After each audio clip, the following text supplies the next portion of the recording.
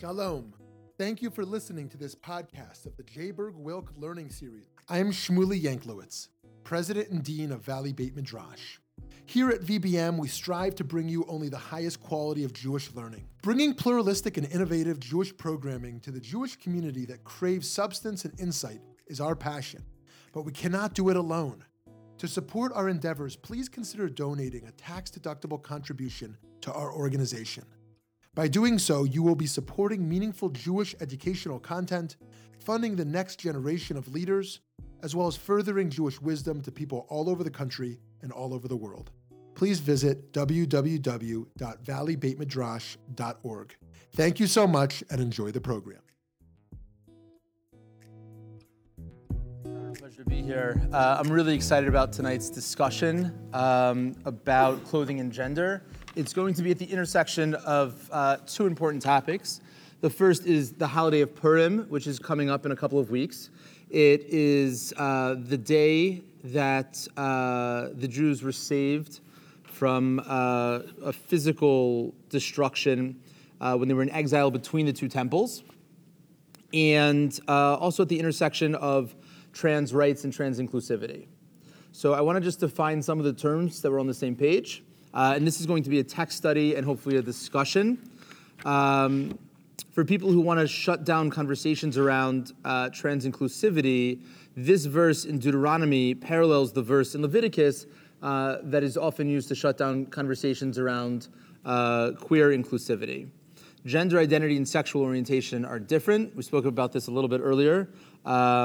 Who a person wants to sleep with is different than who a person is when they go to sleep, right? One is a function of identity and one is a function of orientation. So there's a meta question about where gender lies and whether or not, what makes something gendered. And we're going to discuss that, and I'm curious to hear how folks here understand it. But we don't necessarily have access to the information of where gender lies in terms of a person's transition. Each transition is personal and unique. For some, it's a haircut. For some, it's pronouns. For some, it's wardrobe changes. Others, it's hormones or surgery. And is there a place along that spectrum of transition that Jewish law can validate and affirm the new gender identity? And at this stage, the answer is no, in that there's no industry standard. Also, it's not super helpful to substitute a social construction for gender for just a Jewish law construction of gender, right? And simultaneously, there is an urgent need to be able to support the trans experience. So what we're going to go through tonight is one of the ways that rabbis can be allies to the trans community by showing kind of the math of what's at stake in terms of the competing interests within Jewish law to allow a person of trans experience to be supported, to be affirmed and validated in religious and Jewish settings. One other disclaimer or kind of framing, and then I want to just make sure we're all on the same page. This kind of work is really important within Orthodox Judaism and for the different movements of Judaism that look to text study as a way of dictating what is permissible and what is forbidden. That being said, I think this is important for all Jews to be aware of because the most oppressed and closeted Jews that are queer are in Orthodox and ultra-Orthodox spaces. And so if we care about what's happening in Rwanda, even if we don't live there, we also need to care about what's happening in Borough Park and in Muncie and in Crown Heights. So this is important also. The work that I do is very broad in the trans community in both interfaith and interdenominational spaces. So this work is also really important in evangelical and in kind of Christian fundamentalist spaces because they'll call and say, how can you be supportive? Isn't there a biblical prohibition of wearing misgendered clothing, right? And in fact, this verse is what was used by the RCA, the Rabbinical Council of America, the largest group of Orthodox rabbis in America, a group that I used to belong to before I was thrown out for this work, that this was the verse that they used to defend not doing conversions for folks of trans experience, because they said as soon as we convert the person, they're going to be transgressing every single second this biblical prohibition of wearing misgendered clothing. So what we're going to do tonight together is take a look at this verse, see how it's seen in the Code of Jewish Law at the intersection of this upcoming festival of Purim, take a big step back to explore the role of clothing in the universe from the very first time clothing was ever used, its role within kind of the mystical tradition. We're then going to plug it back in to have some a new perspective on the role of clothing, either of supporting a person's identity or concealing it. And then hopefully we'll have a new perspective both on Purim and also on clothing as it helps us in relationship to letting the world know who we are. Any questions so far? Anything to clarify? All right, is everyone excited? I know it's late in the day, but everyone needs to get stoked. Yeah. Yeah, I appreciate you speaking. I mean, I'm here because it fascinated me that I'll call you an ultra-Orthodox rabbi. I don't know if you call yourself a different type of you're obviously Orthodox, and I grew up in the Orthodox world.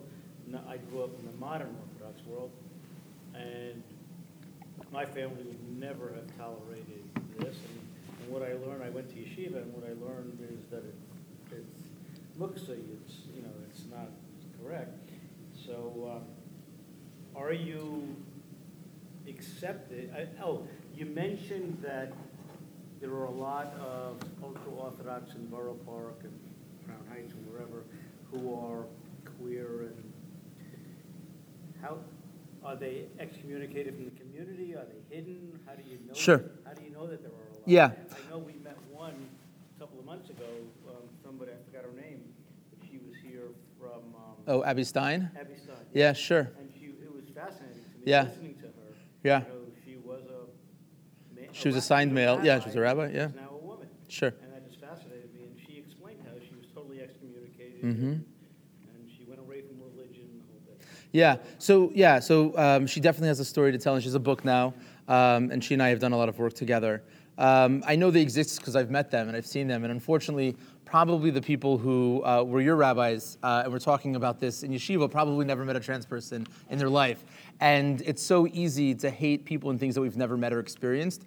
And it's been my experience that more than any sort of verse, the bigger issue is homophobia and transphobia, right? And just to give a couple of examples, what does the verse about homosexuality have anything to do with asking queer people to marry straight, right?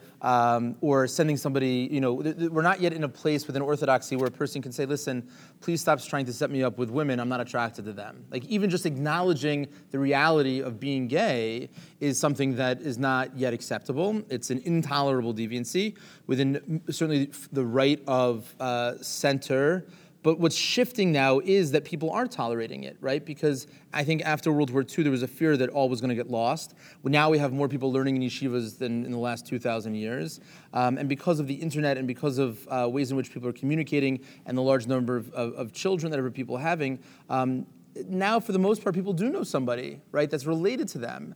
And the question then becomes, like, would we rather not have anything to do with this person because they're gay or trans, or should we recognize that we don't have to change anything in the Torah or in tradition just to be able to be kind to somebody, right, and to allow them to stay? So that is shifting. There are huge underground communities within the Orthodox and we can use the term ultra-Orthodox community where people are able to be with each other. It's actually really sad because especially in those communities where people get married very young and they're set up. A horrible story last week. A guy calls me up. He's got to be, 19 years old. He's totally in tears and he's crushed. He's gay, and the guy who was his boyfriend up until now was also gay, but he cracked under the pressure that his parents set him up to marry this girl. And so he's going through with it, right? And he's not going to be faithful. They sent me a picture of the chassan and the kala. These are teenagers, right? And nobody would want somebody that they care about to be married to somebody who couldn't find them attractive. Nobody wins in that. And when this girl finds out, at some point she'll catch her husband, that not only did he know that he was gay before he was married, but the person who officiated the marriage knew that he was gay. So why would she want to be part of something that didn't see her as a human being, like worthy of being in an honest relationship? So that has nothing to do with taking a look at the verse, but it's a consequence of this homophobia, right? That if we can say there are gay people and you can't pray it away, so then the question becomes, now what? right? Just out of curiosity, did his parents know that he's gay? His rabbi knows, his parents do not know. Yeah. Yeah. And yeah, it's every day they're different stories. And they're all sad, and they're all self-inflicted by community. It doesn't have to be this way. And if we think about the tradition being holy, it's holy to the extent that it lets us know the divine will. But nobody can defend this as this is what God wants. Because it's not sustainable, it's not fair, and it's not necessary. So, and we need to show the math that within our tradition, we can support being inclusive from within the tradition. Not just because these arguments make sense, but because if it makes sense, it's also in the Tzera. Good? Fantastic. Volunteers, one person perhaps to read this first source, in whichever language, go for it. In whichever language. A woman must not? לא יהיה כלי גבר על אישה, ולא ילבוש גבר שמלת אישה, כי תועבת אדוני אלוהיך כל עושה אלה. Beautiful. Would you read the translation as well? A woman must not put on a man's apparel, nor shall a man wear women's clothing, for whomever does these things is abhorrent to the Lord your God. Great. So not a lot of wiggle room there, right? Any interesting observations? Anything that's striking or interesting about the structural asymmetry, or anything that strikes you as interesting in the verse? And if not, that's also okay. We're going to do a really close reading of the next piece. But I just want to pause and see. Yeah, please. It starts with a woman. Mm-hmm. It's saying a woman must not wear a man's apparel, and it doesn't start with a man. And I think that's interesting. It is interesting. It's also interesting that there are different verbs, right? It doesn't Yeah. say a woman shouldn't wear. Yeah. It says there shouldn't be some sort of vessel of masculinity on a woman, but there's that the verb of yilbash, right? A woman can't put on man's clothing, and a man can't wear women's clothing. It's different in the Hebrew as well. It's noteworthy, right? That they're different verbs, right? The word here, to'evas, translated here as abhorrent, it's often translated as an abomination, right? It's the exact same word that's used in Leviticus.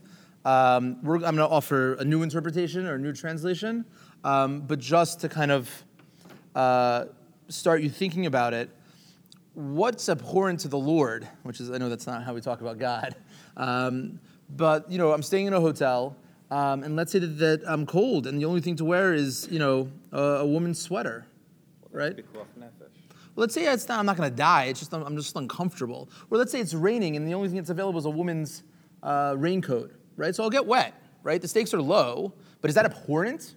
I'm in a room by myself, and I want to wear women's socks because they're warm and fuzzy, right? I don't know, right? Is that abhorrent? Is God what are you doing? How can you wear these socks? Our verse doesn't qualify it, right? Our verse makes it sound like there's this directive. You do this, it's causative, right? Whoever does this, it's a to'eva, it's an abomination, right? It needs an explanation, right? There's certain mitzvos, there's certain commandments where we can say, listen, this doesn't make any sense, and that's the point. The point is that God is asking us to do something that challenges reason, but those are spoken about within our tradition as the things that we're supposed to have faith in. This is in the category of a rational mitzvah, right? So just to kind of flag it, we're going to need to understand it in a way that makes sense. Because if it doesn't make sense, it means we're not understanding it. Okay. I won't press it, but I still argue it's pikuach nefesh, because you're going to get cold, and eventually that will make you sick. And if you're sick, you might, but I will leave that alone. But change it, Right. What if you were traveling with your wife, and you forgot to pack any socks? Yeah. But she packed socks, and he doesn't want to wear his shoes without socks. That's right. It's just a function of, that's right. And we could come up with examples that, I wouldn't get a cold. But yeah, right? Yeah. Fantastic. Right? So, the point's a good point in that, it needs an exclamation, it needs an explanation why why this is what it is. Okay, we're now going to do a close reading of this code of Jewish law. So this was written about 500 years ago in Eastern Europe. It's the most definitive and comprehensive and authoritative work of Jewish law. And this is at the end of the section. There are 4 sections, 4 different books. This is at the very end of the section on the laws of daily living, making blessings and praying and all of those types of things, and it goes through the festivals. So this is the laws of Purim, and it reads a little bit like it was cut and pasted from all of like the scraps of what was left over, right? And that's not really how the rest of the Code of Jewish Law reads. And so, again, we're going to be really sensitive to why it says what it says. And so, is there a volunteer to read this in English for us? Please. It is permissible to marry on Purim. That which there is a custom to wear masks on Purim, and men to wear women's clothing, and women to wear men's clothing, is not prohibited, because the only intention is for happiness. And so to wear. And so too, to wear. There should probably be a comma. Okay.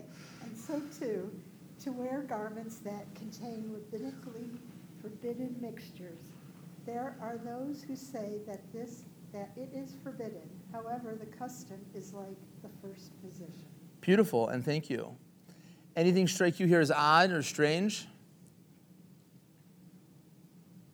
This doesn't seem strange at all to me because the way I understand Purim, you're supposed to do abnormal things. You're supposed to get drunk when normally you're not. Good. You're not allowed to get drunk. Absolutely. So can we order like cheeseburgers on Purim? No. Right? No. But you do things that you don't normally do. That is for sure true. And we don't do things that we're not allowed to do. We do things that we don't do, like we deviate from the norm, and the whole idea is to have some sort of turnabout and inversion. And so the fact that like the Torah, the Hebrew Bible here, says that it's prohibited, and here it says that it's permissible, that's really noteworthy. And I think what's even more noteworthy, and even a little comical, is the rationale that's given. Why is it permissible? Because it gives you happiness. Now, I just want to tell you, if you're sinning and it doesn't make you feel good, you're not sinning properly, right? That's the reason why people sin, because like there's pleasure involved. If it's painful, why would you sin? It doesn't feel good. So the idea that the reason why it's okay is it's because it brings you happiness. It would be a very small code of Jewish law if the things which were really prohibited were things that didn't bring you pleasure. Yeah. This doesn't really say it's okay. It just says footnote to the other thing. One day a year we're going to let you. Good. So one of the things that's interesting is, right, it seems to acknowledge that on Purim it's okay, but on the other days it's not. Right? But it seems to be strange that of the things that the rest of the year you're not allowed to do or we don't do, why on this day should it be permissible? Yeah. And I agree that this is not a proof, right, that it's permissible on all days, right? But he does say that there are those who argue and say that it's forbidden, right? There are a few things here that are interesting in terms of the language. The first is that there's a custom, right? Like people are actually doing this. There is a custom to wear masks on Purim and for people to wear misgendered clothing. And at the very end, he says, look, there are those who say that it's forbidden, which when we think about customs, we don't normally say, is this custom permissible or forbidden? We say, is there a custom or isn't there a custom? Because we assume if there's a custom, of course people are doing things which are permissible, right? There wouldn't be a custom. Society wouldn't have allowed something that's, right? So even though it starts off with, hey, there's a custom, there are those who say that it's forbidden. However, the custom is like the first position, which is that there's a custom. So it's a very kind of slight pivot in terms of the language, and I think it is interesting. Anything else here that strikes you that doesn't belong, perhaps? Well, there's a disconnect between the first sentence. Beautiful. Yeah. It talks about it's permissible to marry on Purim, and then I see you have ... So I don't. Yeah, sure. Yeah, the ... there is just, you can also like redeem the firstborn. That's what I cut out because it just seems, but you're right in that what does getting married have anything to do with Purim? Beautiful. So it's a great observation. I think does anyone know within our national biblical history a time where somebody dressed up as somebody who they weren't around the marriage? Yeah. When Jacob married The wrong sister. Right. So we have like on some level, like we have, thank you so much. Thank you very much. So on some level we have like reasons to be worried, but also, as you point out, it's a day of drinking and partying, right? So it could be like the Code of Jewish Law is saying like, hey, today's not a day to sign anything, right? Today's not a day to do things that might have long-term consequences, right? So on a simple level, we could understand like, hey, you're allowed to get married on Purim, but might not be a good idea because people are going to be dressing up as others. But I think there's going to be a deeper reason here. Are we allowed to get married? Has anyone here ever been to a wedding on like Sukkot or on Passover? Do we normally get married on the festivals? No. No, we don't. And does anyone know why? The Talmud talks about it, but what's the rationale for why you wouldn't want to get married on?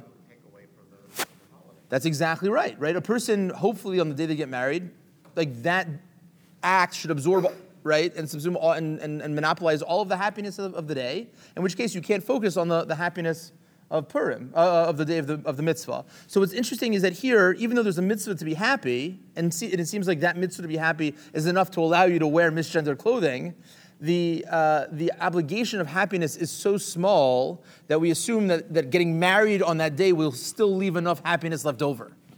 Right?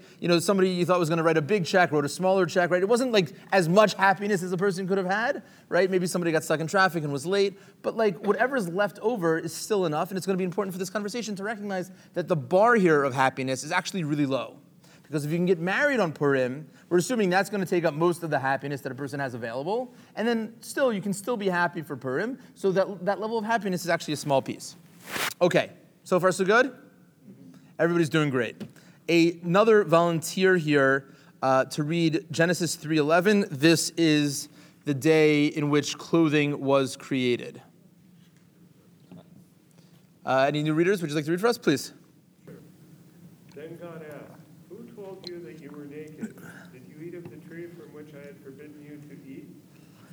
So this is interesting, right? I'm sure we're all familiar with this story. If we don't revisit it, as we get older, we're often left with the same narrative that we had when we were 5 or 6.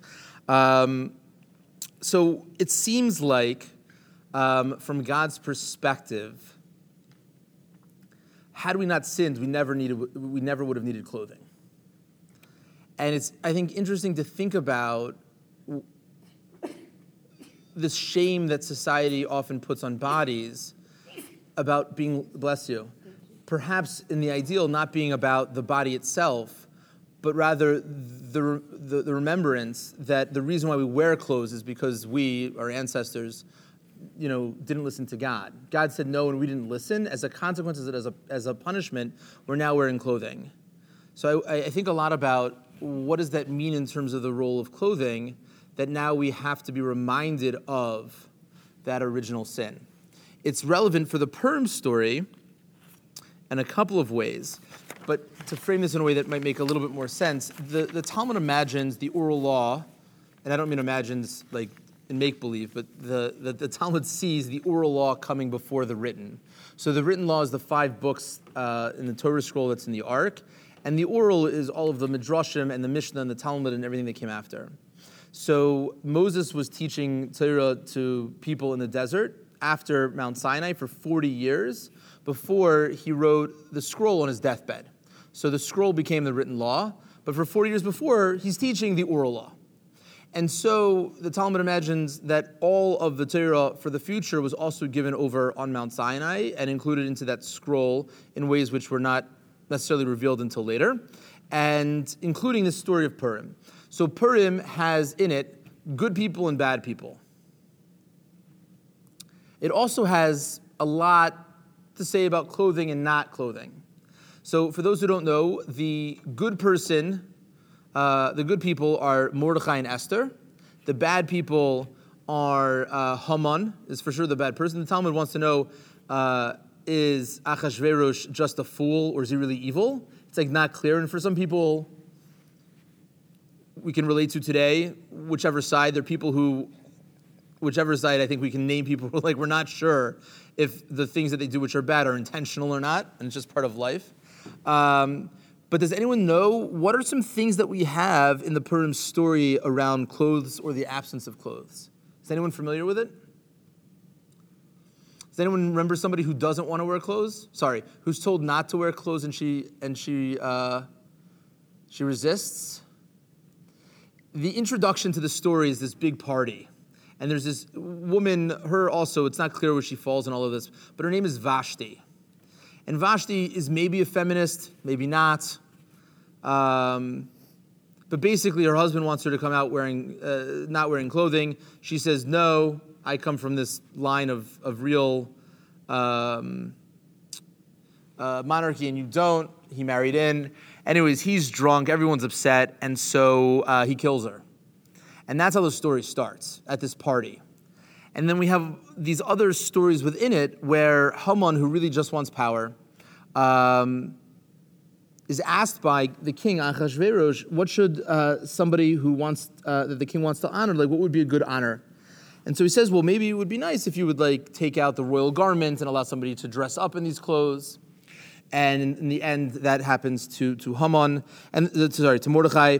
And we have other stories in terms of this good guy being a descendant of Binyamin, who's Jacob's son. When Yosef is finally reunited with his brothers, he gives this brother 5 sets of clothing as opposed to just one to the other brothers as a way of kind of foreshadowing this event. So no pun intended, but there are some threads in the story around clothing that bring it back. So the Talmud here wants to know, where is there an allusion to Haman, this evil guy, the villain, in the Torah? So I'll read this because it's a play on words and it's hard. So on the top of the next page, Haman min haTorah minayin. From where in the Torah do we have a reference, an allusion to this evil villain of Haman? And it actually quotes our verse about the tree and being naked. It says, Hamin ha'etz, from the tree, and Hamin is actually the word Haman, right? So it's a play on words. So Haman, essentially, Haman of the tree, and the story actually concludes with Haman being, I know we don't past tense the word hung, he's not hanged, he's hung on the tree. There are things that I don't do well with in Hebrew grammar, but anyways, he meets his demise hanging from a rope on a tree, right? And so there's some interesting connections there. But what's fascinating is that when we think about the role of clothing and the Purim story, they're connected by the Talmud. And the mystics explain that there was actually a consequence of the original sin that on some level got rectified by the giving of the Torah by Mount Sinai, and then again got broken with the sin of the golden calf, and then again got on some level restored in the story of Purim. When God gave the Torah to the Jewish people by Mount Sinai, God was obviously very revealed. Earlier today, we described it as God's coming out speech. And there was also an aspect of religious coercion. God held the mountain over their heads. In the Purim story, God is completely hidden. They're in exile. The temple's been destroyed. God's name is not at all found in the book of Esther. Esther's name means hidden. We wear masks. We eat those hamantashen, which you have to be careful because the insides are hidden, and we don't know. There you go. That's a hamantashen. Those are very open-faced, right? Stay away from I would say from the purple ones, because maybe they're prunes, maybe they're poppy seeds. They could be all sorts of things. You just don't know. The red ones, for the most part, are safe, because how bad could it be? It's either raspberry or strawberry, right? Cherry. Cherry's the best. Personal preferences, right? But the point is that there was a fundamental shift with the original sin, and the way in which that is manifested is that God became hidden, right? God sees intimacy as an invitation. God wanted to be close with us. That's why God created us, right? The emptiness and void at the beginning of the Genesis narrative, our rabbis tell us, was God's loneliness.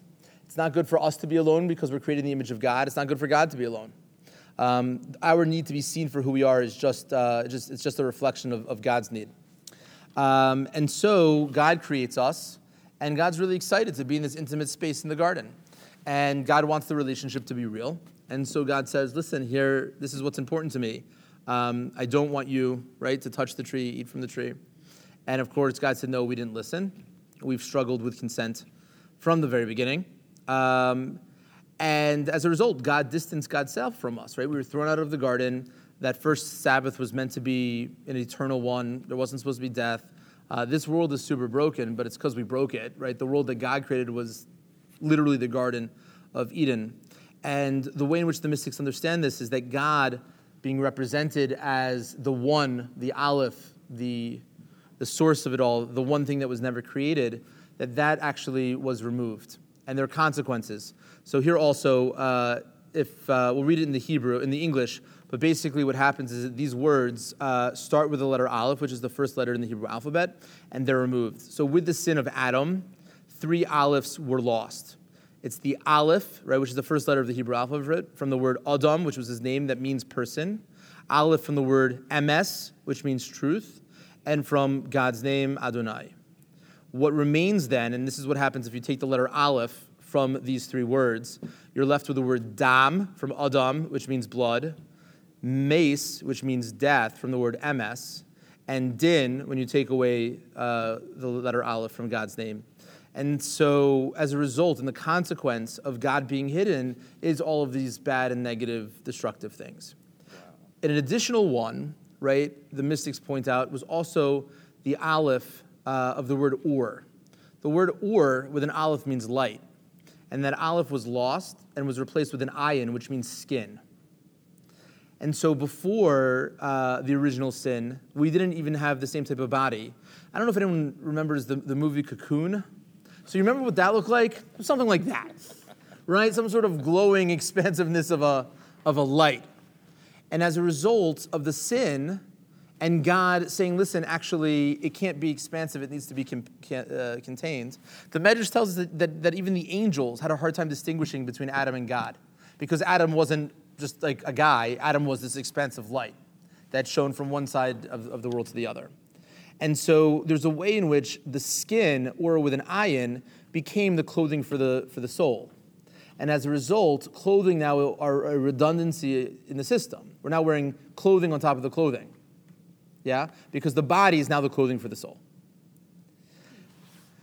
In a couple of short passages here, just to explain how the word Aleph, the letter Aleph, speaks to God, this is from Proverbs. It says, a shifty person stirs up strife, and a querulous one separates their friend. And Rashi, the medieval commentator from Worms about 900 years ago, says that it's through this dishonesty that God is separated from us, and that the Aleph, right, is the Aluf, is the God part. And one of the things that we know about God is that God is perfect, and God is good, and God is filled with truth. And so one of the things that God cannot handle is arrogance and also dishonesty. It's not coincidental, the additional parallel that God has in the garden with Adam and the tree, and also Haman in the story. That the book of Esther tells us that every single person bowed down to Haman except for Mordechai. And because even though he had the entire world minus one, the fact that there was one that he couldn't control, he couldn't handle it. And that's the exact same story in the garden. There was actually a positive commandment to eat from all of the trees. But because there was one tree that he couldn't have, he couldn't handle it.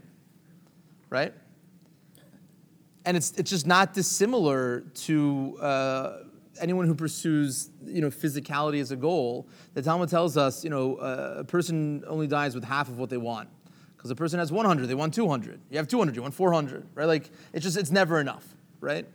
So imagine you can eat from every single tree except for one. I don't like fruit that much. It wouldn't bother me, right? But certainly not in Humantaschen. But there is something there that when God says, look, it's not good for you. And we're like, no, but we know better, right? God's like, okay, we can't actually be. It's exactly what happened when God said in the first of the 10 Commandments, right? I am Hashem, your God, who took you out of Egypt, right? The one thing that God wanted us to know about God was that there's just one God, right? Like that's like the most pronounced part of God's identity, that I am the infinite source of the universe. And then just 40 days later, we're serving this golden calf. And God's like, I don't understand. I told you that there's just one of me. I don't understand. Like, don't you believe me? Like, why is this hard for you? I don't understand. And again, God's like, we can't be in a relationship. I refuse to be in a relationship if you can't see me as who I am. And so God got hidden. The corrective piece came during Purim when God is hidden and still we're able to find God.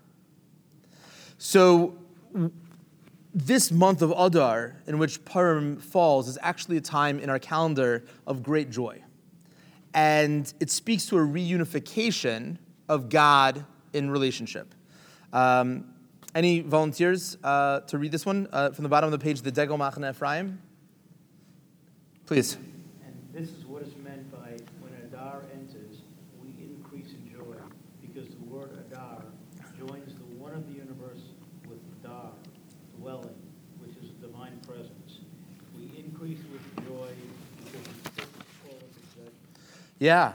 So, right, if we think of, so the word Adar is actually the letter Aleph and the word Dar, which means to live, to dwell, to cohabit. So that Aleph left, God separated God's self from us because of the dishonesty. And here, when we develop that sensitivity to see God and to accept God with love, which is what the Talmud says, that when the verse in Esther says, Kimu v'kiblu, that we accepted upon ourselves that which we accepted by the giving of the Torah, but without the religious coercion, without the fear, but out of love. So then God's like, oh, you get it. That's fantastic. I would love to come back and be in relationship with you. And so what comes out is that in order to be able to be one with God, right, which is going to be the opposite of the Toeva, it needs to be in line with God's values, which is the value of truth. And the medieval commentator Rashi does a fantastic kind of pivot in our verse. And it's really slight. And I think we could read it and maybe even miss it. No pressure. Volunteers here, Rashi in our verse on Deuteronomy 22:5, in whichever language, please. This implies that the Torah forbids only the wearing of a garb that leads to abomination. Yeah. So this is really slight. The move here that Rashi is making, so this is not me, this is what Rashi is saying, I believe, that the word toeva, an abomination, something that's abhorrent, it's not a judgment that if you do this, it's abhorrent, but rather it's a condition of the prohibition. Meaning, when is it forbidden to wear misgendered clothing? When the intention is for a licentious or nefarious purpose. Meaning, we could all understand if a person dresses up as a doctor when they're not a doctor to gain access to patients, that's abhorrent, right?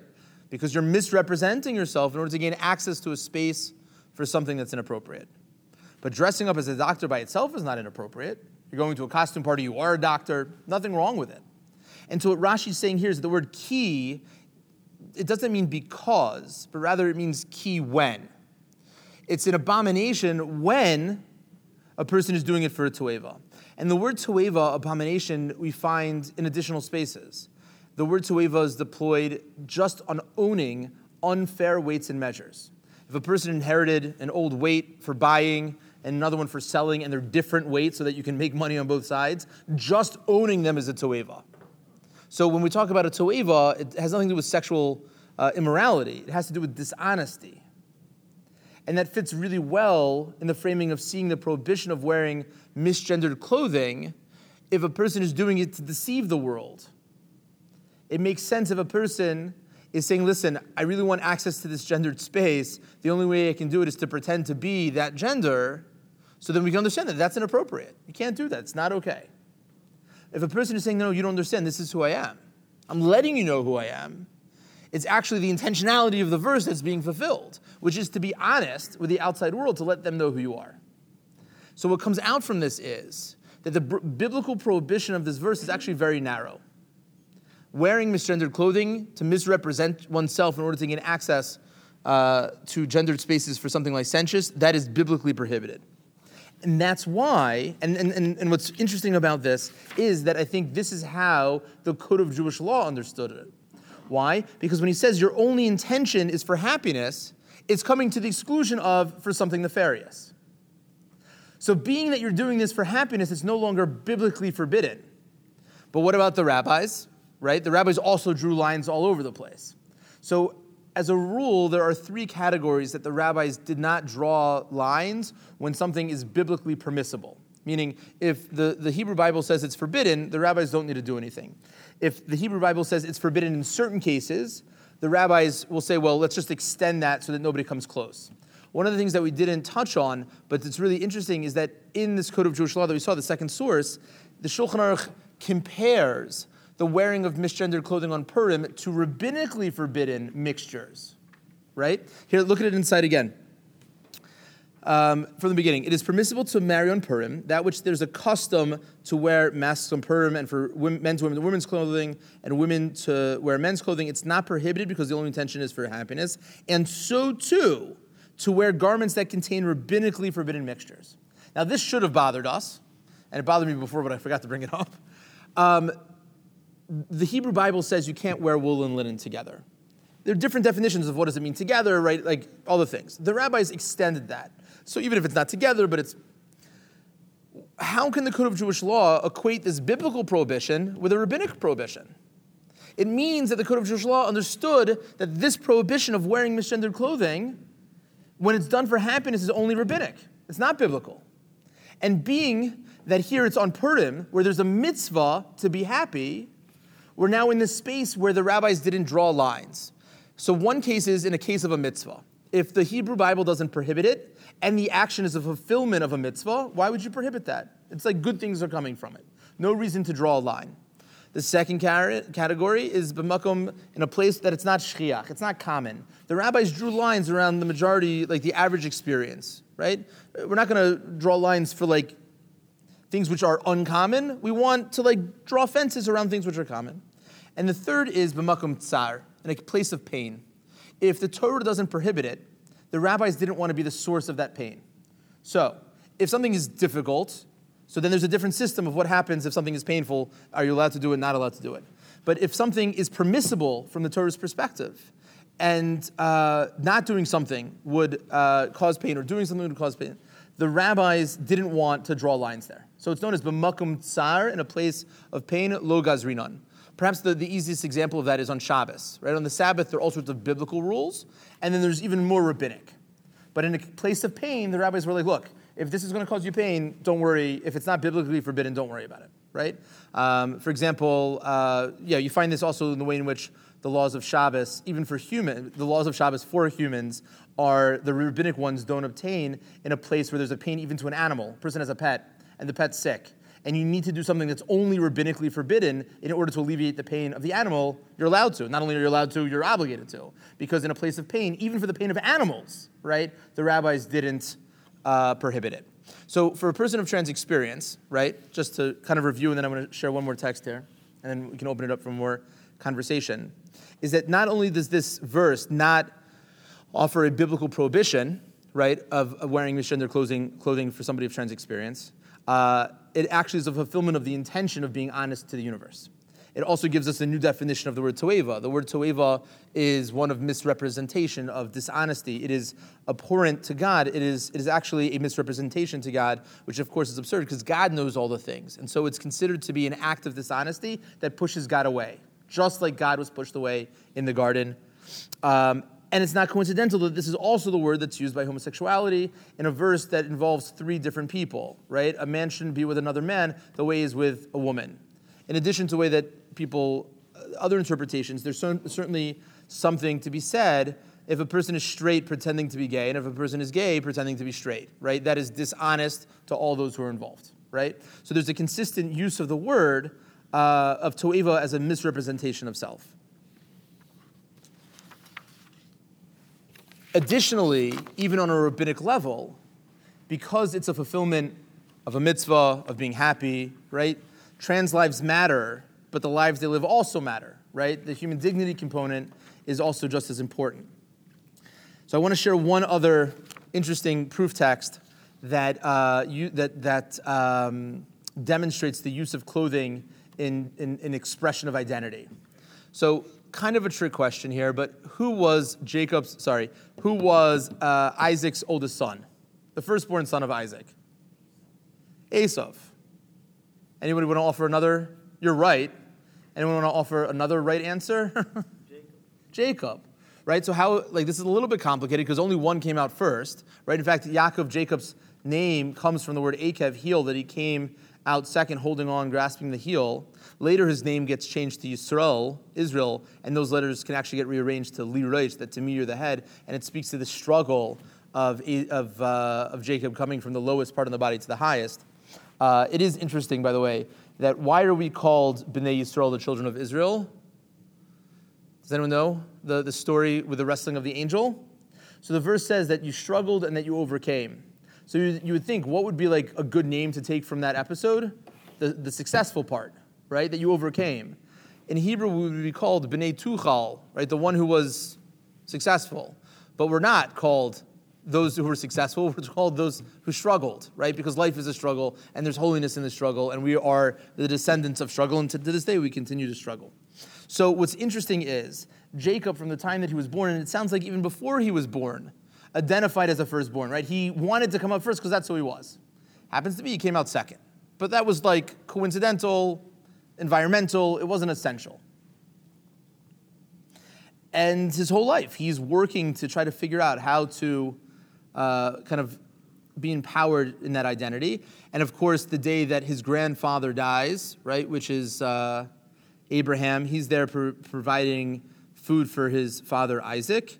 It's that day, actually, the Medrash tells us that Esav kills Nimrod, steals from him, and now is really running for his life from those soldiers.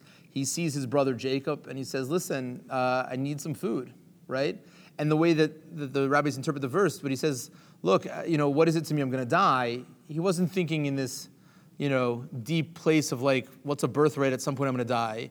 What he was saying is like, what difference does it make to me? There are people chasing me. If I don't fuel up, I'm going to die like in a couple of minutes, right? And so as a result, he sold the birthright. And so now, whatever that transactional act was, he was now entitled to be able to be out as the firstborn. And so our story here in Genesis 27:27 is on the day that Jacob is finally seen by his father as how he sees himself as a firstborn. And it's a powerful reading, right? So Isaac is old, can't see so well. He wants to bless the firstborn. And so Esav goes out thinking that he's the firstborn, not being super sensitive to this type of identity, and perhaps more concerned about what those blessings might provide for him. And so the verse tells us that Rachel gets garments that she was holding because she was worried, and Esav was also worried that of his many wives, he was worried someone might walk off with these garments. And tradition has it that these are actually the garments that God made for Adam and Eve in the garden, which we're going to see here in a second. So Jacob dresses up, right, in these garments, and then goes to get a blessing. So Genesis 27:27. Do we have a volunteer here? Anyone else want to read? Yeah, Miss, did you want to read? Sure. Great, thanks. And he went up and kissed. So this is Jacob and Isaac. Right. And it was Rebecca, right? Rebecca was, sorry, I said Rachel. I meant Rebecca. Rebecca's his mother, Rachel's his wife. I misspoke. I'm sorry. Thank you for correcting me. Yeah. And he smelled his clothes, and he blessed him, saying, the smell of my son is like the smell of the field that the Lord has blessed. Beautiful. And now the Medrash picks up on this in a way that's a little bit funny. Volunteers for the last source here? Oh, thank you so much. You want to read for us? Oh, sure. Great. Shirley. There is no more offensive smell than that of washed goat skin. But Scripture implicitly tells us that the perfume of the Garden of Eden entered the room. Right? So again, there's this throwback to clothing in the garden as a way of showing the outside world the way in which a person identifies on the inside.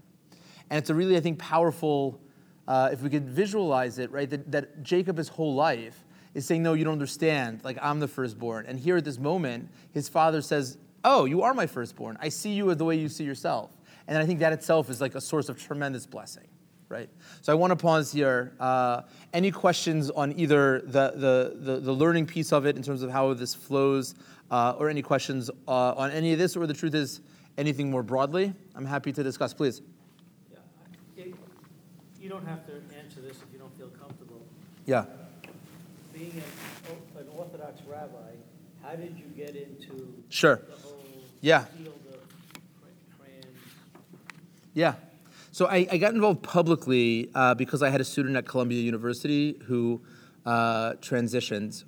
Thank God he's doing great. But he actually left the West Coast, assigned female and secular, and landed on the East Coast as male and religious, yarmulke, tzitzis, even payas, changed at the airport. And he carried a tremendous amount of anxiety that nobody knew. He passed. I learned with him for months before he told me. And my synagogue in Harlem was one that attracted trans folks. It just did. And As a result, I was doing work privately for a while, and then one day he was really struggling and a little suicidal, and I just felt that there wasn't a rabbinic voice for this. And like we said earlier, it's so easy to hate things in people that you've never met or experienced. And I saw this young kid, he must have been 19, and he was just being eaten up inside, right, for just wanting to be who he is, and not being able to just get through life in it. And so that's when I, about 3 years ago on Hanukkah, gave a speech in my synagogue, coming out very publicly as an ally for the trans community. Although I was never in opposition, I don't know that I ever would have come to, I know that I think I never would have come to this had it not been for the folks that I met that really just wanted to live, right? Like just wanted to live normal lives, letting the world know that the way that the world saw them was not actually who they were. And we have within the Jewish tradition all sorts of examples of things that from the outside might seem contradictory. Friday afternoons, especially in the summer, right? We take in Shabbos early, right? You can make Kiddush from Plaga Mincha, 1 hour and a quarter halachic hours, but the sun's out. Like the sun's out, and we're making Kiddush. And we're not bothered. We're not bothered, right? A person sins, the Talmud tells us, then repents out of love. That sin retroactively becomes a merit, right? A person, like now the cheeseburger is a mitzvah, right? A person repents out of love, right? We have shifting in identities all the time. Perhaps the best model is that of conversion. A person is assigned Christian. A person comes into this world with non-Jewish parents. They say, no, you don't understand. My people are the Jewish people. Our tradition tells us a person converts to Judaism, their soul was by the giving of the Torah. In fact, the Zohar, the early mystical work, says that we don't say the non-Jew who converted, we say the convert who converted, the Gershon is Gayer. Because really they were always a convert. It took some time, a couple thousand years. But even we talk about a person who's a Baal Tshuva, a person who's like the master of the return, right? Person becomes observant. Their parents weren't observant. Maybe their grandparents weren't observant. The first time they keep Shabbos, we're saying, no, you've come home. What do you mean you've come home? This is the first time you're there. We say, no. A person's natural habitat is one of spirituality. And when a person is sensitive to that identity, so we say you didn't transition, you came to yourself. You found yourself. You found the truest version of yourself. It's no different for gender. If we think about where gender lies, gender... Shmuly and I did an interview together this morning, so if you want more on where I think gender lies, you can listen to it there. But, God has gendered attributes, and God doesn't have a body, right? We have a tradition of gender-based spiritual practice. So, if gender exists in some part on a soul level, it's no different than a person feeling on a soul level Jewish and wanting to, for those who have an awareness of spirituality in that space. I don't know what it's like to feel Jewish. I didn't choose to be Jewish. I was born Jewish. I feel in deep relationship with God, but I also don't feel masculine. I don't feel gender. When I was a kid, told which bathroom to use. Made sense to me. When trans kids in particular say, no, you don't understand, I'm not a girl, I'm a boy, I'm not a boy, I'm a girl. How do you know? It's not the way that cis people know. We know because society told us. And we're like, yeah, that makes sense. There's no tension. It's actually a lack of awareness. To say it differently, it's for trans folks, there's an expanded awareness of gender beyond one's body. So the fact that we don't understand it can be very generative. On Purim in particular, we're told that we're supposed to drink ad lo yada, until we know that we don't know, is one interpretation. It's a really high level to know you don't know. Right, I can tell you, I worked on it. I worked on it for a long time. Because the default is, that just doesn't make any sense to me. And we have such confidence. I know what gender is. I'm 40 years old. I've been a man my whole life. I know what it means to be a man. You're not a man because you look different than I do. Maybe I have no idea what it means to be a man. Where does masculinity land, right? It's so difficult to find good language. Yeah, please. That's a problem that I have, and it's, I'd like to say that it's not a judgmental thing, it's just an understanding thing. I have a great deal of difficulty with the plural pronouns for singular people. Sure. As a way of not identifying as either either male or female. Yeah. That just kind of makes me a little crazy. Yeah. Yeah. Yeah. And maybe you can help me with that. Well, first of all, thank you for being honest and sharing. It's hard because how do you use plural pronouns for a singular person? Like, that's hard. For what it's worth, it's also hard using I or me properly, right? It's just, like, language is difficult, right? Not to minimize it, but like there are things which are awkward and hard, and it doesn't mean that it's incorrect. It just means that it's hard for us.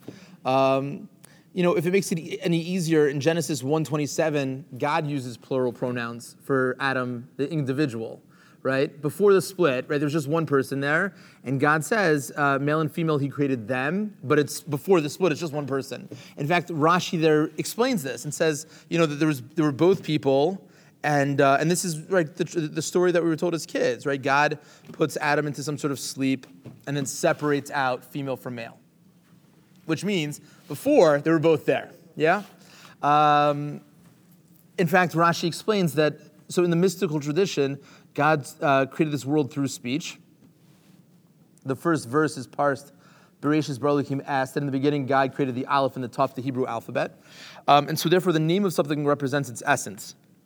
And so the Hebrew word for man, ish, Rashi says, is related to the Hebrew word for isha, woman, because one came from the other. So ish and isha in Hebrew are related because they came together. So God uses the plural pronouns. And so maybe that can make it a little bit easier. One way to maybe think about this is that gender, I think, exists as attributes. And the truth is we all have all of it, right? We're whatever you think is feminine, right? Maybe it's nurturing, it's compassionate, it's whatever those things are, men have those as well, right? There's a way in which we're more complicated than God. We occupy a physical and finite space. And so there's going to be a dominant expression, right? We can only wear one thing at a time, one outfit, right? But we have another wardrobe that also reflects who we are.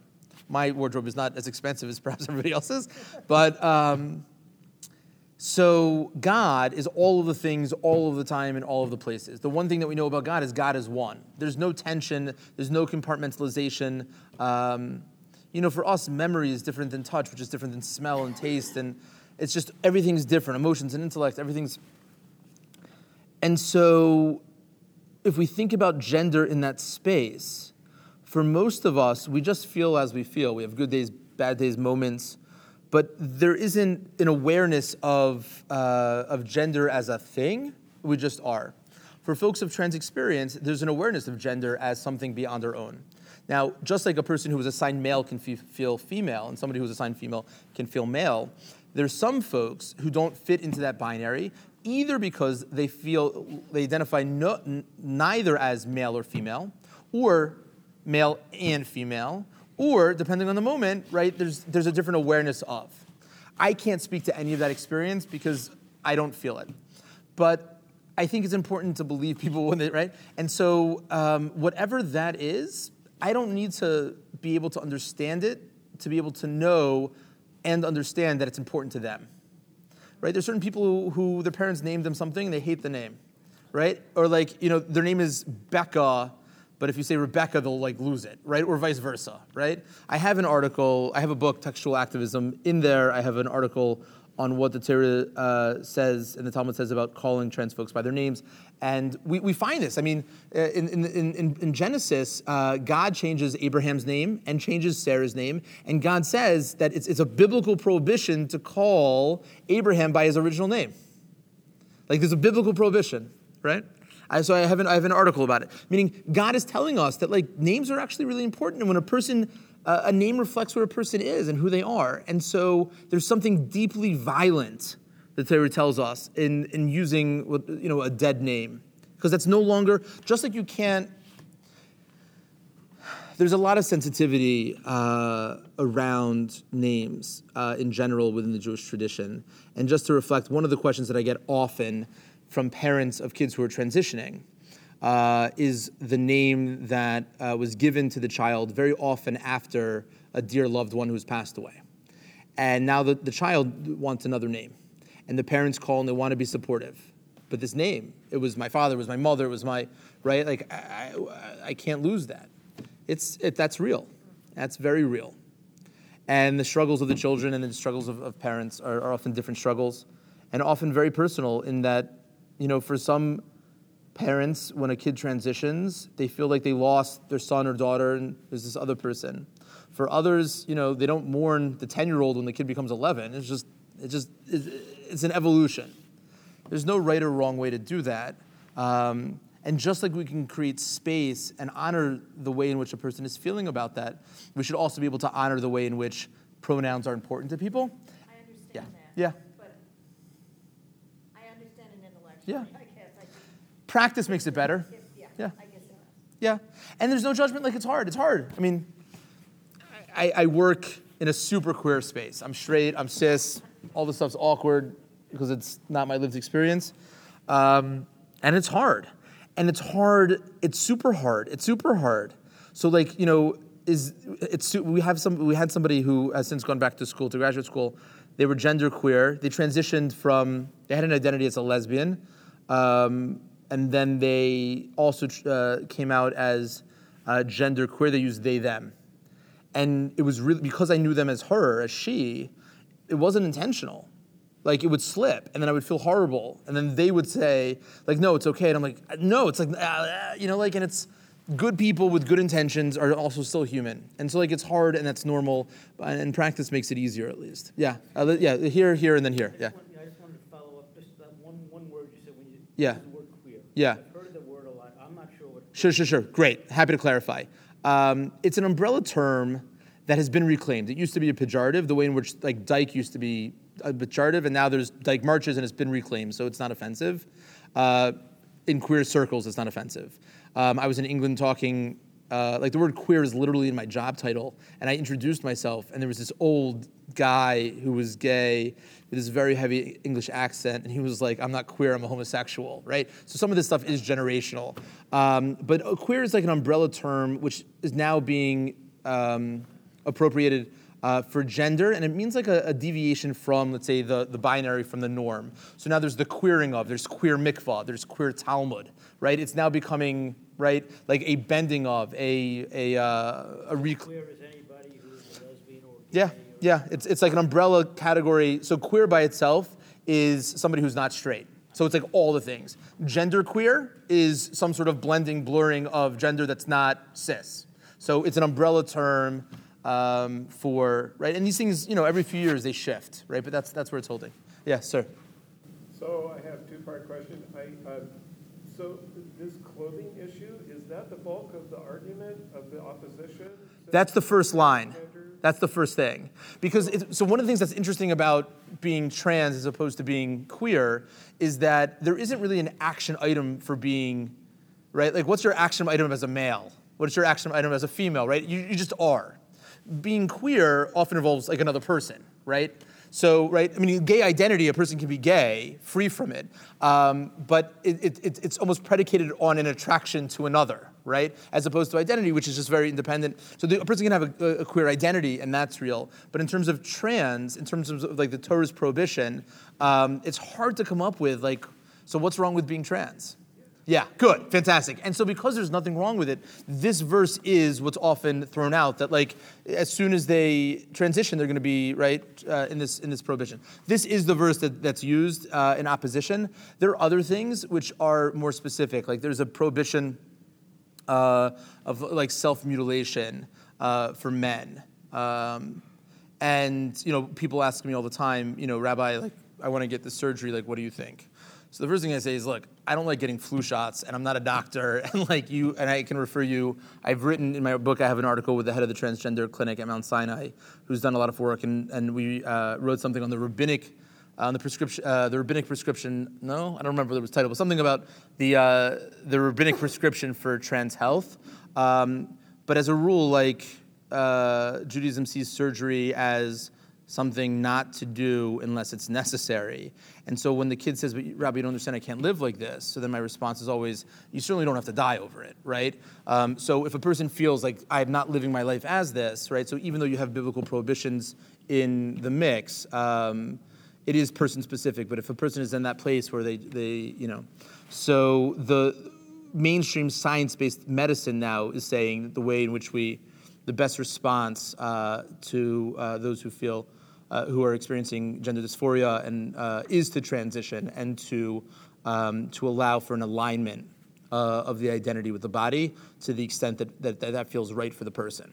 I wrote it for Brandeis University. It's not hard to find, but it's a good article, and it's actually based on a verse in this past week's Parsha. It says, that if a person has to pay for damages because a person is meant to get healed. And so we don't have opposition when a person, God forbid, is born like with a heart defect. We don't say, well, if God didn't want you to have a hole in your heart, you wouldn't have a hole in your heart, right? Or deviated septum, or all these things, right? We're told to, invest in being healthy. So for trans folks, that's what, I don't push surgery because I'm the doctor and I, again, can't even handle a flu shot. But yeah, that's the main thing. And then the other questions become, in Orthodoxy, around gendered spaces. A man of trans experience getting an aliyah can be counted in a minyan. But those are secondary, the consequences of. And they're also, the work is very similar in that I also just want to name that Orthodoxy, for a lot of reasons, is offensive to folks. I know some people see gender segregation as just a form of oppression. My God is not a misogynist, right? And I see the patriarchy as a curse, a result of the original sin. There wasn't a gender differential in the garden before that.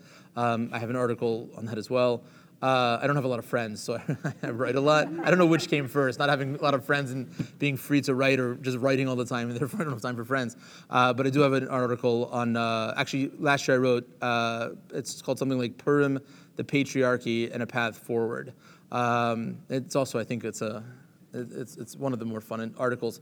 So there are other things. So a man of trans experience getting an aliyah, for example, within Jewish law, the Code of Jewish Law tells us that a woman can get an aliyah. She can get called up to the Torah. It's just a function of Kavod Tzibor, that 500 years ago it was deemed socially inappropriate. It was a poor reflection on our community. Perhaps if they couldn't get a man to make the blessing, you need to get a woman to do it. Today, there are those who argue that it's the biggest kavod, it's the biggest honor to have women have an aliyah, right? So I think reasonable people can see that on both sides. But the point is that even according to people who don't have a tradition of women having an aliyah, they understand that really they're allowed to. It's just a social construction of not. So if you have a person who transitions from female to male, there's no reason why they shouldn't be able to get an aliyah because it's not perceived as a woman from society, and from the letter of the law, it's permissible. Yeah. And that could be, sorry, we got other hands up. So, yeah, so here and then, I don't know, yeah, it was, whatever the order was, yeah, you're next, yeah. Which goes to something you just said. So just to comment on, if we're not supposed to damage our body, harm our body, it's supposed to stay intact for... Yeah. How do you address then the fact if you want a surgical transition? Right. So I would say that for people, well, what does being healthy mean? What does it look like? Not physically, but how does Judaism see being healthy? So it's not just physical; it's also mental, and it's in all the different psychological, in all of the different ways.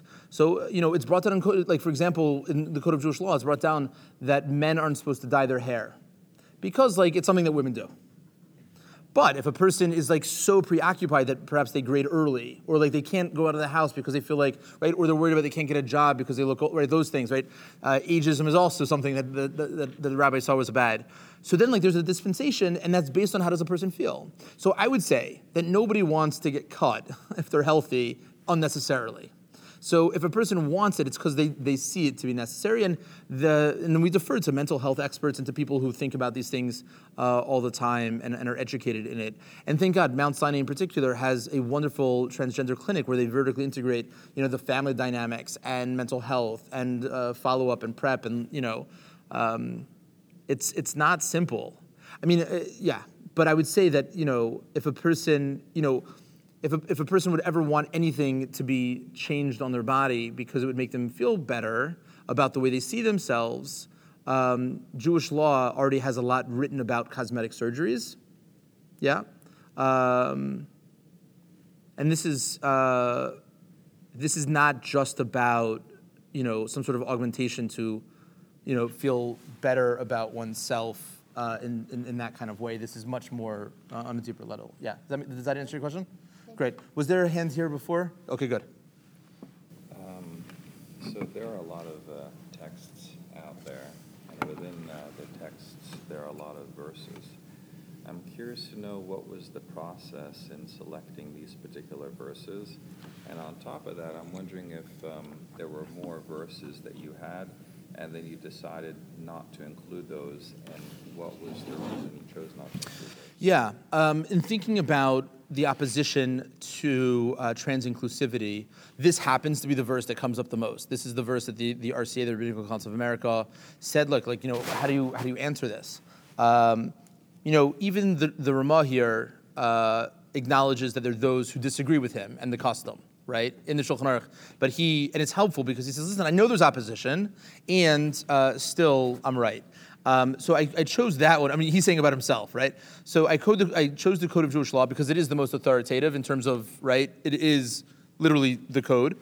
And the rest, I just those were the two sources that I started with. And then the rest is, I think, because it's super interesting to see the role of clothing more broadly and how it really comes to support the intention of somebody of trans experience wearing gender-affirming clothing.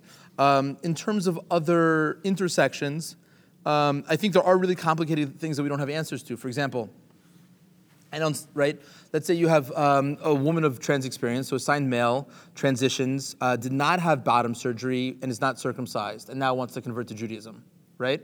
So do we say that that's body part specific, right? You cannot convert if you have an uncircumcised penis, or is it that, no, men need to be circumcised and this is a woman, right? It's the same thing for a woman who transitioned male to female, from female to male, and gives birth, right? So is that an affront to matrilineal descent because you have a man giving birth? So is it uterus specific, right? Or is it gender specific, right?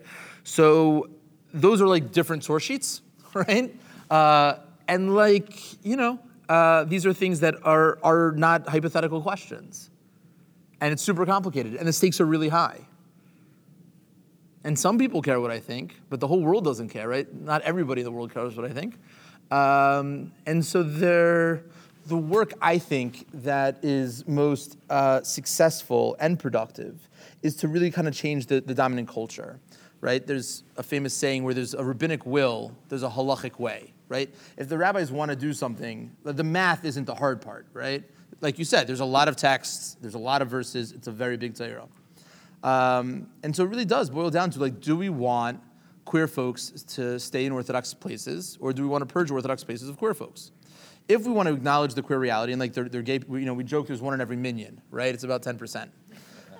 So what's then the intelligent response to somebody who's gay, right? So 10% it's 8 to 10%, but yeah.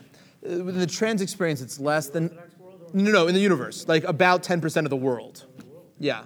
And There's not in any of those African countries. Right, and Iran is free from them, right? They skew in progressive places, right? More here, right? Yeah, so we got more than our fair share, but yeah, it's about 1 in 10, and of course, the numbers are a little bit hard to know definitively because not all the things, but it's approximately 10%. For trans folks, and it could be that trans folks are going to be defined for people who aren't cis, right? So any version of. It's about half of 1%, right? So 1 out of every 200, right? Half of 1%, which just in our military is around 15,000 folks, right? So if you think let's say there's 300, round down to about 300 million folks in America, it's about 1.5 million trans or genderqueer folks in America, right? So it's not insignificant, it's a half of 1%.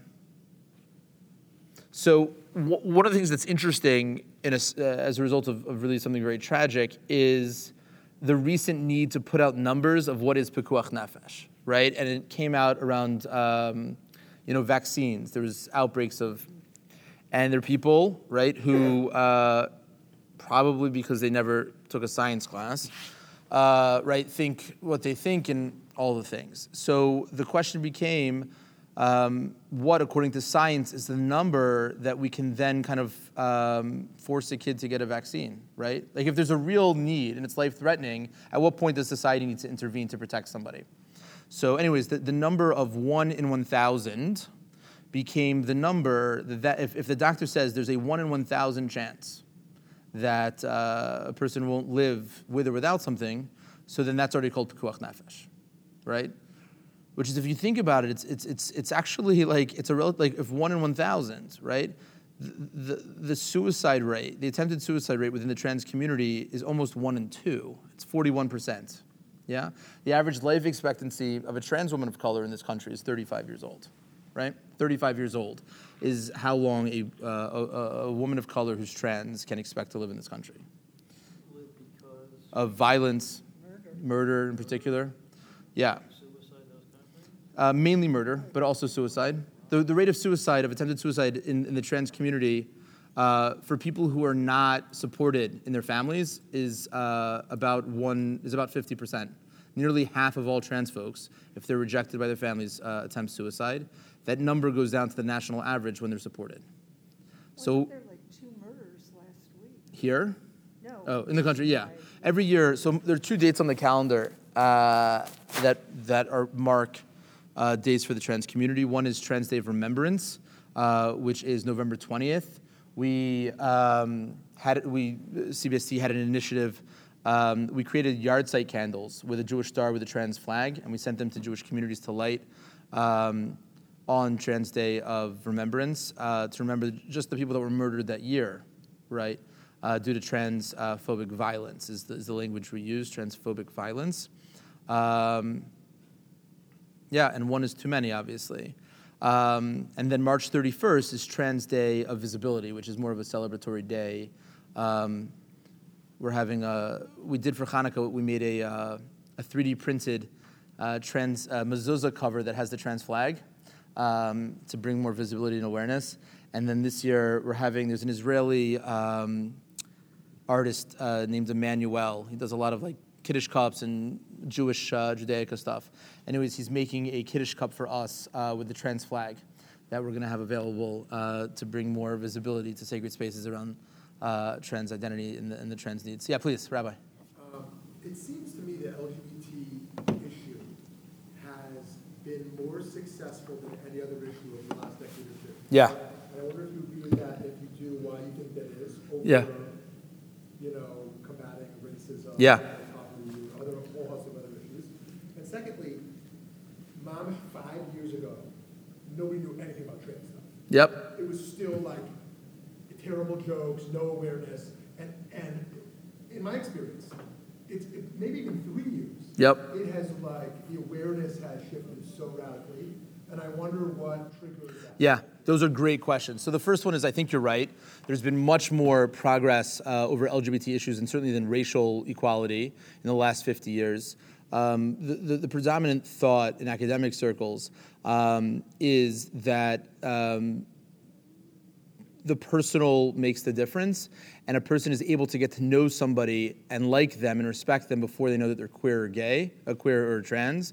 Whereas as soon as a person sees somebody of color, you bring that prejudice to them as soon as you meet them, and there's often distance. Like, oh, you're not my type, or whatever that is. And as a result, you don't get to know people, and as a result, you don't get to break down those prejudices. The other thing is that because the trans piece and the LGBT piece hasn't really been on the radar, there haven't been systems of oppression the way there's been systems of oppression for people of color, right? Jim Crow and the new Jim Crow and the prison system and all of that stuff, voter suppression, all of that is historically conscious oppression of people of color.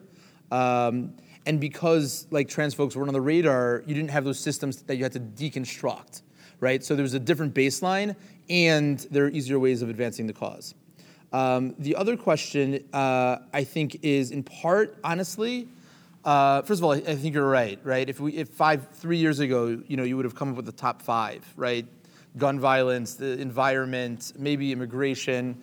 Look, there's no shortage of things which are broken.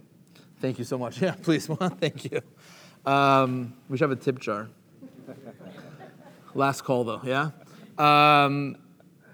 So because this administration has been so aggressive in a trans ban in the military, in erasing trans folks by definition, in healthcare, right? In trying to give more power to religious organizations to discriminate against LGBT and trans folks in particular, I think it's been elevated because of the opposition. And as a result, there's a lot more awareness. Thank you very much. And we've gotten to a place where, Hollywood and other places that give tremendous visibility has very slowly recognized that within their community, there's just a huge trans and LGBT population that finally has been able to get a voice, right? So you have people that have transitioned within places of recognition, actresses, even some politicians, and that's an amazing thing.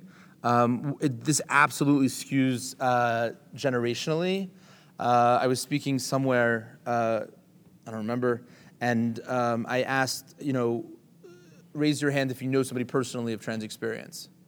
And the people who raised their hands, right, you could tell all of the young people knew somebody, right? People, middle-aged people knew, like, some of them did, and then older people really didn't. And what was really funny is that there was this older man who I think asked the question, and he said, look, I don't know anybody. And the woman sitting next to him says, well, you do now, right? Right? And so part of that is, right, being able to recognize that the struggles of different generations vary. And there's just something that's happening now. Again, if gender is really a function of some sort of soul level, I think we're just existing in a time where different attributes of God are coming down in different ways, and I don't really understand it, but I think, it's hard to account for it. Yeah, please. So what I understand you're really saying is it was always there in the same percentage it is now, but since it wasn't acceptable 30 years ago, people didn't come out. Today it's acceptable and it's normal. My grandchildren go to a school that's very, very progressive, and they promote diversity, and they have a specific day of the year where they have, I don't even know what it's called, but I don't know if it's like they ask all trans children, all trans parents, and all trans teachers to stand up in front of the whole school and be proud of what they are. Which is shocking to me, not because I'm a prude, but I'm just not used to seeing it. It's hard to know. Like, these are great questions. Like, this always existed. Now we're just recognizing that. Does recognizing it itself give awareness to people who perhaps could have lived their whole life and not known? I think all those things are true. I mean, I know people who were in their late 20s before they met somebody who was gay, and then they were like, oh, that's me, and never struggled with it before. I mean, this is a little bit dated, but one rabbi who died in the 80s compared it to like smoking cigarettes, and that nobody walks by a tobacco plant and says, oh, you know what we should do? We should pick this, dry this, grind this, and smoke this, right? Like, that's not a thought process. But once a person smokes a cigarette, a person can say, like, oh, I like this, right? So I think sexuality is a spectrum in that there's certain people who are like really hardwired to be straight, really hardwired to be gay. There are people who are bi, and there are people who skew, right? 90% of the people they're attracted to are from one, but there's like 10% they could. So I think that being exposed, right, whatever that means, can shift it from one place to another, but it doesn't shift it from one extreme to the other. So I think all of those things contribute. It's really hard to know, but it's not contagious. It's not in the water, and you can't pray it away. Yeah, and then maybe if there's one more question, and then we'll wrap up. Yeah. So a comment and a question. Sure. I don't think trans is new. There are a lot of ancient cultures, like South Pacific, where they identified three genders, and they actually promoted the three different genders. And my question is, has your work moved the Orthodox community at all? I hope so. I mean, I can't take credit for like the world being different now than 3 years ago, but part of that, no, I don't mean like I take credit, but I've published now about 80 articles. I speak, wherever I can, as often as I can. And he's a humble man. He's not only the number one best advocate in the Jewish community, certainly the Orthodox community, on this issue, aside from folks who are trans themselves, because it's just a different lane. Different lane, yeah. But he has single-handedly put this issue on the map. In can't even think of other people who aren't trans themselves who have really taken this on in a serious way. Thank you. And yeah, I mean, for me, it is personal, and I feel called to this. But yeah, it's absolutely changed, and it's changed because people feel like they can tell their stories. And one of the things that's really interesting within the Orthodox world is that, and in the yeshiva world, is that it's a top-down theocracy, right? And so there are really just a few people that if they would say, listen, we have new access to information, new responses, it would change broadly in communities overnight. And there are people who, right, there's a very famous, world-famous rabbi. His daughter called me because she wanted a shidduch for another woman. And she said, do you know any Orthodox lesbians? All of the ones that I know are married to men. And so part of this is that when the world was a less safe space to be out, people suffered in silence. And now people have choices. And so people have either left Orthodoxy or stayed in Orthodoxy and not been faithful. And HIV is up in the Orthodox world, in the straight community, because not everyone there is straight and not everyone there is faithful. And these questions come to rabbis. And so when it's just one question, the person says, okay, so you had this person in our community who, it's a sad story. But once you start hearing about this every single day, right? And I hear about this every single day. You realize that we're actually failing, like the system's broken. And particularly around trans kids, because the stakes are so high. And it's so easy to see the purity of children who have a deep awareness of gender identity and no awareness of sexual orientation. That I think the first time a rabbi, and I know these rabbis, got the call, like, my daughter tells me that he's a boy trapped in a girl's body. You can be dismissive of it. But after like the second or third 100th call, right, then you're like, oh, there's a thing here. Like, this is a thing. And so even now, the very big ultra-Orthodox rabbis, right, who are twice my age, and know a lot more Torah, they're telling parents, use gender-affirming pronouns, use gender-affirming clothing. And so that's changing. And, you know, even in ultra-Orthodox spaces, principals are not throwing out kids who have two mommies or two tatis, two fathers. And so what that means is that everybody in that class knows somebody who has two mommies. And they're their friend, and they go to the birthday party. That class isn't homophobic because they have a friend who has two mommies. And within a generation, it's no longer a problem. Yeah. One last quick question. Yeah. I get a disproportionate amount of requests for conversion to Judaism from trans folks. Yep. I wonder if that's Yep. normal. Yes. And if so, is that because of a proclivity towards transitioning and conversion, so to speak?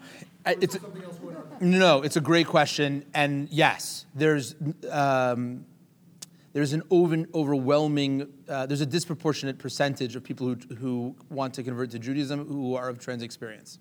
I think it comes down to an awareness of identity. I think it comes to a sensitivity of self and awareness. I mean, it's not fair for me because all the people who call me essentially are trans or queer, right?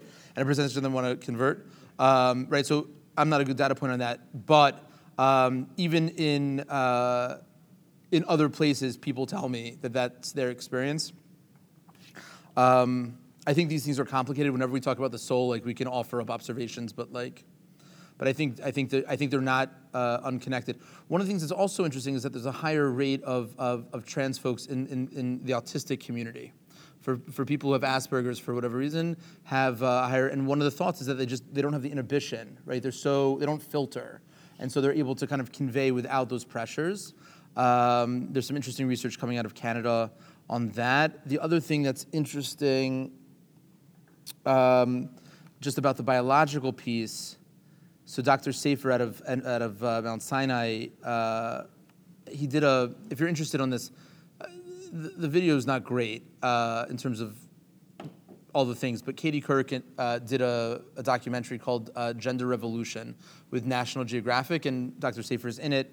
And he says that statistically, within twins, if they're identical twins and one is trans, there's a 40% chance the other person will also be trans. If they're not identical twins and one is trans, the second one has the same national average of 0.5%, which speaks to it of being on some sort of biological level. There's also really interesting studies from the 70s and 80s. People were trying to find the gay gene, right? Or like they were looking in brains after people passed away to see, is there something you can identify on being gay? And so even though the clientele were all, all male or all female, there were folks there that were trans. And there's some interesting studies there about the mapping of the brain of somebody of trans experience aligns with the gender that they identify with, as opposed to the way in which they were assigned, which speaks to some sort of interface between the biological piece, the genetic piece, the DNA piece, the soul piece. And it's really okay to say we don't know. Yeah. Thank you all so much for being part of this. And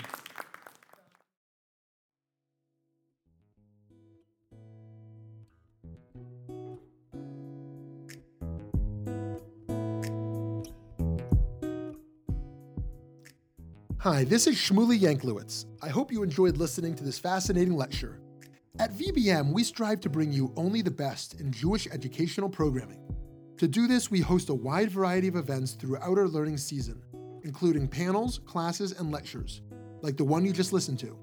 Please consider going to www.valleybeitmidrash.org and donating to VBM to support meaningful Jewish education in the greater Phoenix Jewish community, indeed all around the country and the world. Thank you so much for listening.